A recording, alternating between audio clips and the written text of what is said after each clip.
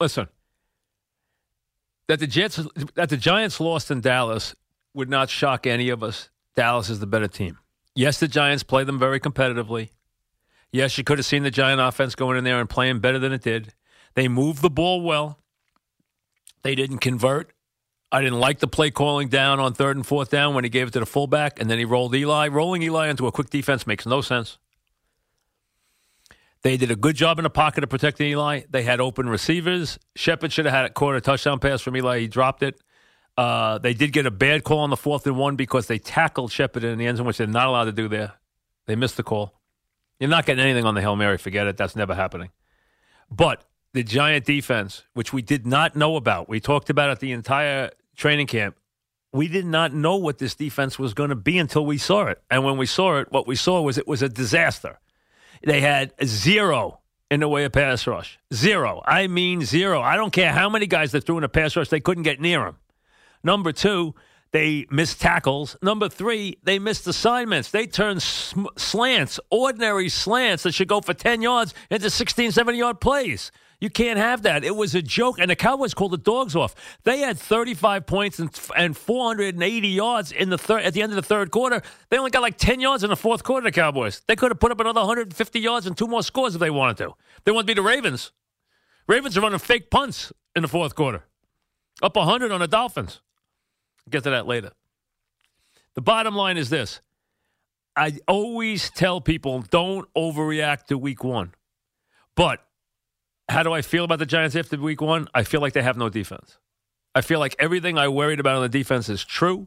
They have 0 pass rush. They do not have a good defense. Now you're going to face, in the next couple of weeks, games the Giants have to win.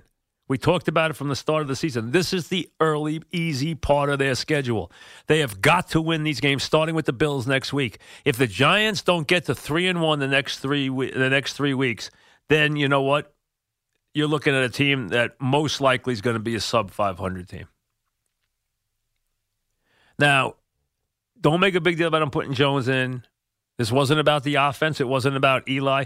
You can get on the play calling a little bit. All right? Eli made a mistake on a grounded ball. He should have got rid of the ball. He shouldn't have got caught for grounding there. I agree with that. That was his biggest mistake that he made. I don't like him outside the pocket because you're taking Eli and moving him, which he doesn't do well, and you're moving him into a very fast defense, which makes no sense.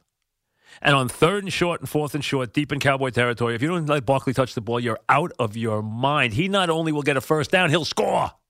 He averages like 9 yards every time he touches the ball.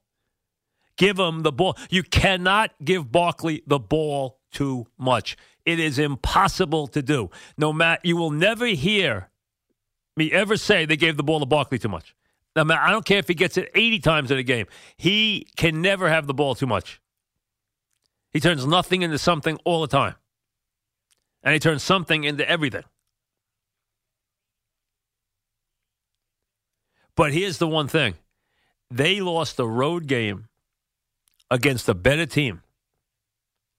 Not the end of the world. If they had played a 28-24 game that they lost, we'd be saying, hey, that's something they can build on. So they're not dead for losing on the road against a better team.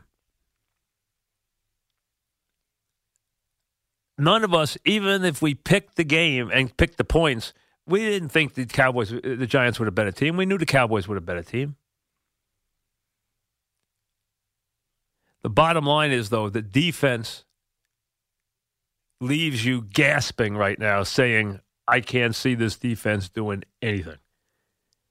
And that's how I feel about it right now. I feel it's awful. I feel it's just a really young, bad defense, and they have no reliable pass rush. When you have no pass rush in this league, you are dead.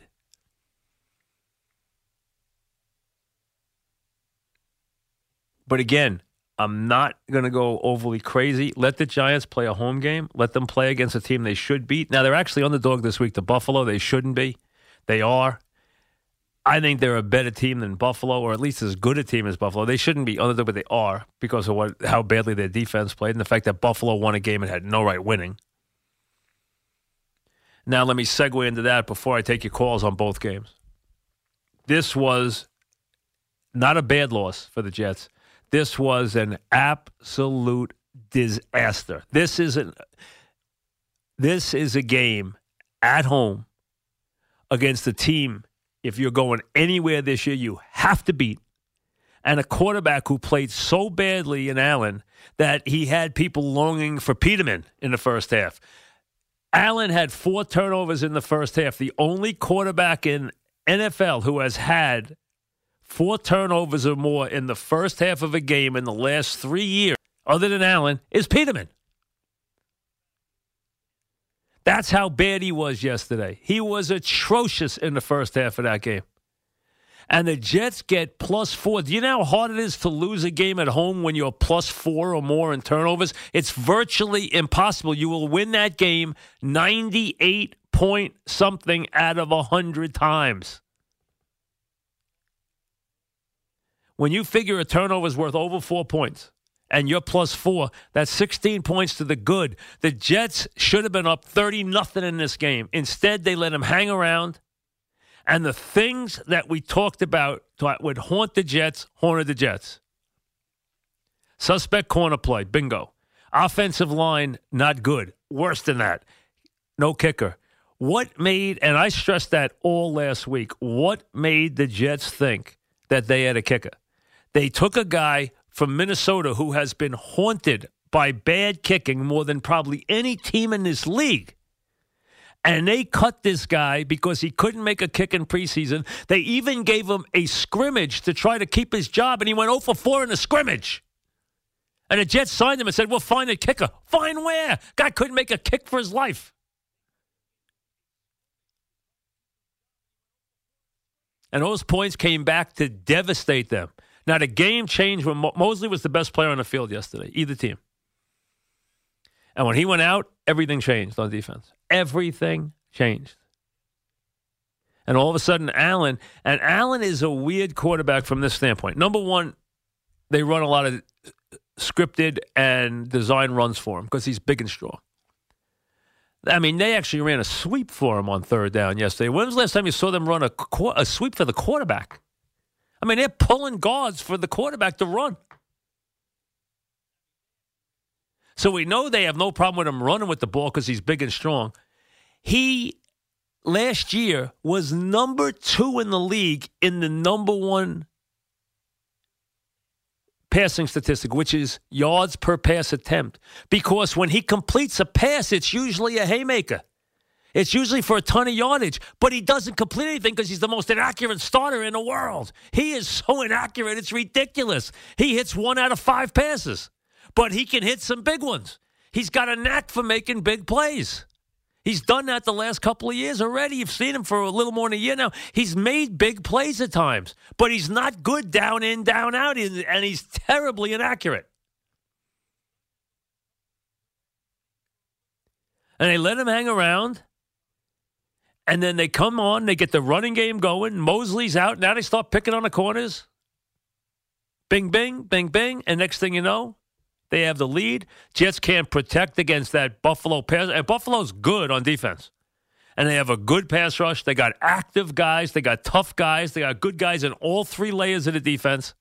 They're a good defensive team. They have good personnel. They got tough personnel. They got players on defense. And they turn around, and the Jets wind up taking a game that should have been an absolute rocking chair game in the 4th quarter. That should have been a game where the fans were basically deciding, if I want to stay the last 5 minutes and celebrate, or do I want to get an early start home on my celebratory dinner? Instead, they're sitting there with a loss in week 1, hitting the solar plexus in a game that they never, ever, ever could have lost.